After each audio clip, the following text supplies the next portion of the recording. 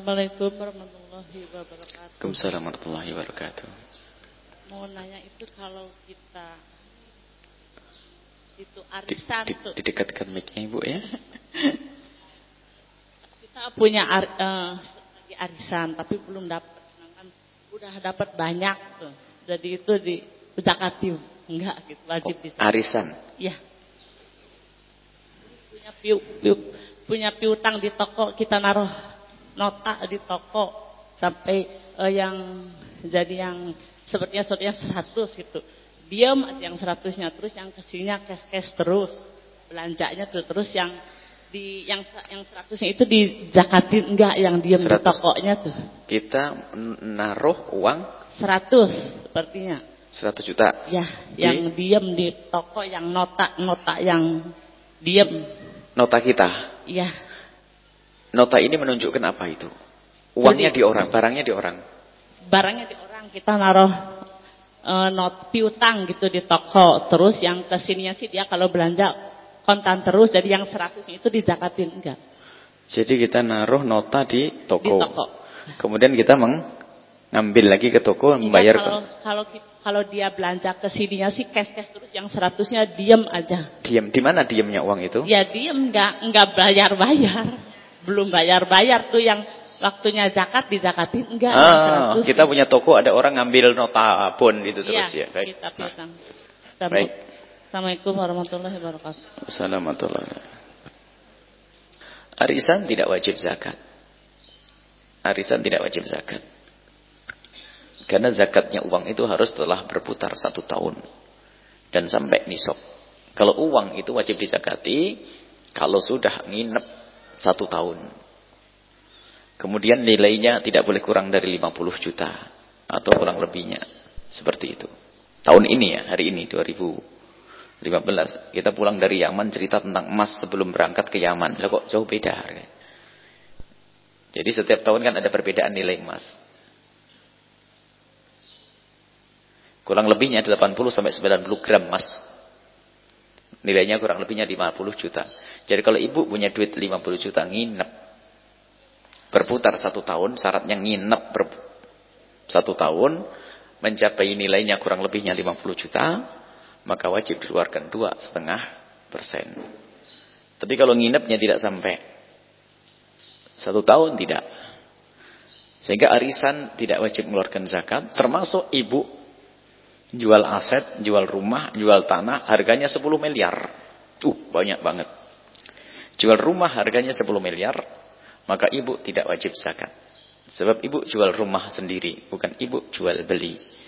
Cuman ada orang panitia zakat rakus, nggak bisa ngelihat orang punya duit. Dikit-dikit zakat, haram. Kita haram kepada orang, ngambil duitnya orang kaya juga haram kecuali dengan cara yang benar. Ngambil duitnya orang fakir juga Nah ini badan amil zakat kayaknya ini perlu belajar banyak. Sudah penyalurannya salah, ngambilnya juga salah. Nah ini bisa menjadi ini lembaga menuju neraka akhirnya. Penyalurannya salah. Orang fakir ditinggalkan untuk bangun rumah sakit, bangun sekolahan. Yang masuk rumah sakit bayar lagi. Orang fakirnya juga tetap malah didiskriminasi.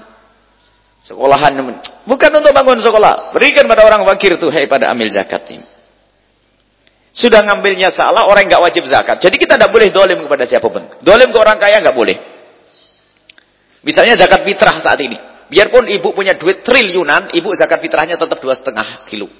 Jangan tantang orang kaya, ibu ini duitnya banyak, zakatnya 1 juta ya. Nggak ada, haram ngambil lebihnya. Kalau ada kelebihannya bilang ini adalah sunnah, tambahan sedekahnya mana? Boleh. Orang jual aset, dan dia ada beberapa media. Dan ini termasuk bukan orang jauh dari pergaulan kita. Ada zakat katanya Pak. Orang jual aset keluar zakat. Jual aset keluar zakat.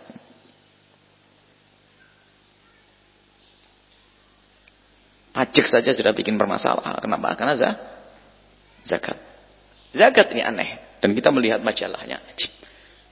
Majalahnya bicara tentang zakat, tentang infak, tentang ini. Masya Allah. Ini kok betul-betul tamak dengan duitnya orang kaya. Kalau tidak wajib zakat, kita tidak akan mengatakan wajib zakat. Termasuk zakat profesi itu sendiri harus halus. Sekarang ibu-ibu gajinya 2 juta per bulan dipotong zakat. Zakat model apa itu? 5 juta saja belum. Coba 5 juta kali 12 berapa sih? 60. Memangnya ibu gak makan? Kepotong untuk ini itu. Jadi jangan rakus deh urusan begitu-begitu. Jadi kita harus adil, ngambilnya benar, nyalurkannya benar. Itu baru. Maka penjahat zakat ada 3.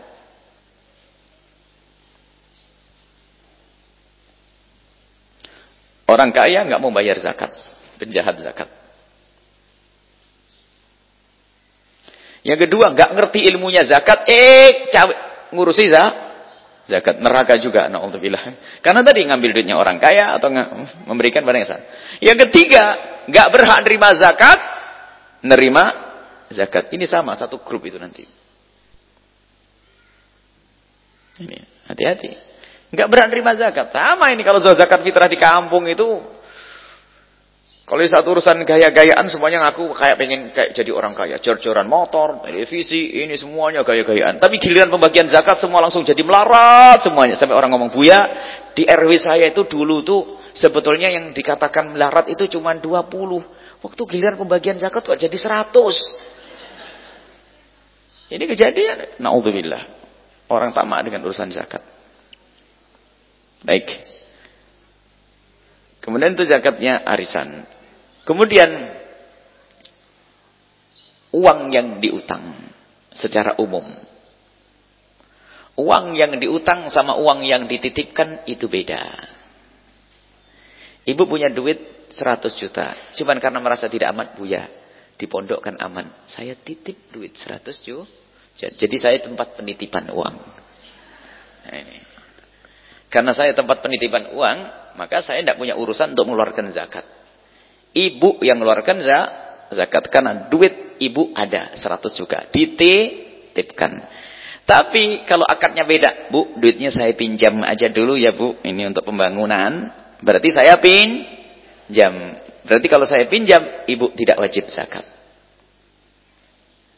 Karena kalau dititipkan berarti milik siapa? Milik ibu. Kalau dipinjamkan, saya punya hak untuk menggunakannya. Tinggal saya menggantikan dengan duit yang lain nanti sesuai dengan waktu yang dijanjikan. Beda. Nah, kalau diutang sama orang, tidak wajib dizakati karena diutang. Tapi utang beneran, bukan utang bisnis. Kalau utang bisnis sebenarnya hanya menunda pembayarannya. Biasanya ngambil barang dulu, bayarnya minggu depan. Kalau urusannya waktu jangka pendek itu. Kalau misalnya ada orang, saya ngutang barang ini 5 tahun. Sudah keluar dari bab zakat ini. Jadi uang yang dihutang oleh seseorang tidak wajib kita zakati. Tapi yang ngutang wajib zakat. Contohnya ibu, saya minjem duitnya ibu 200 juta. Karena duit sudah saya pinjam, ibu terlepas. Tidak wajib menzakati. Karena duit sudah saya ambil alih. Saya pinjam. Lah kok duit saya simpan di lemari, setiap tahun saya zakati. Setiap tahun saya zakati. Karena Pak, duit saya indepkan. Loh kok begitu ya? Kok kejem ya? Saya tidak pakai, tapi hanya saya simpan.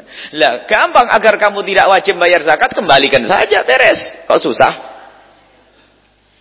Ada orang pada mungkin cara berpikirnya bulat. Karena saya tapi kalau saya dititipi sama ibu, Buya saya titip duit 200 juta. Baik, titip. Makanya akad itu penting. Bedanya kalau dalam penitipan itu yadnya amanah. Selagi saya amanat, hilang tidak tanggung jawab saya. Sudah saya simpan, tak-taunya ada perampok ngambil, tidak tanggung jawab saya. Karena saya penitipan.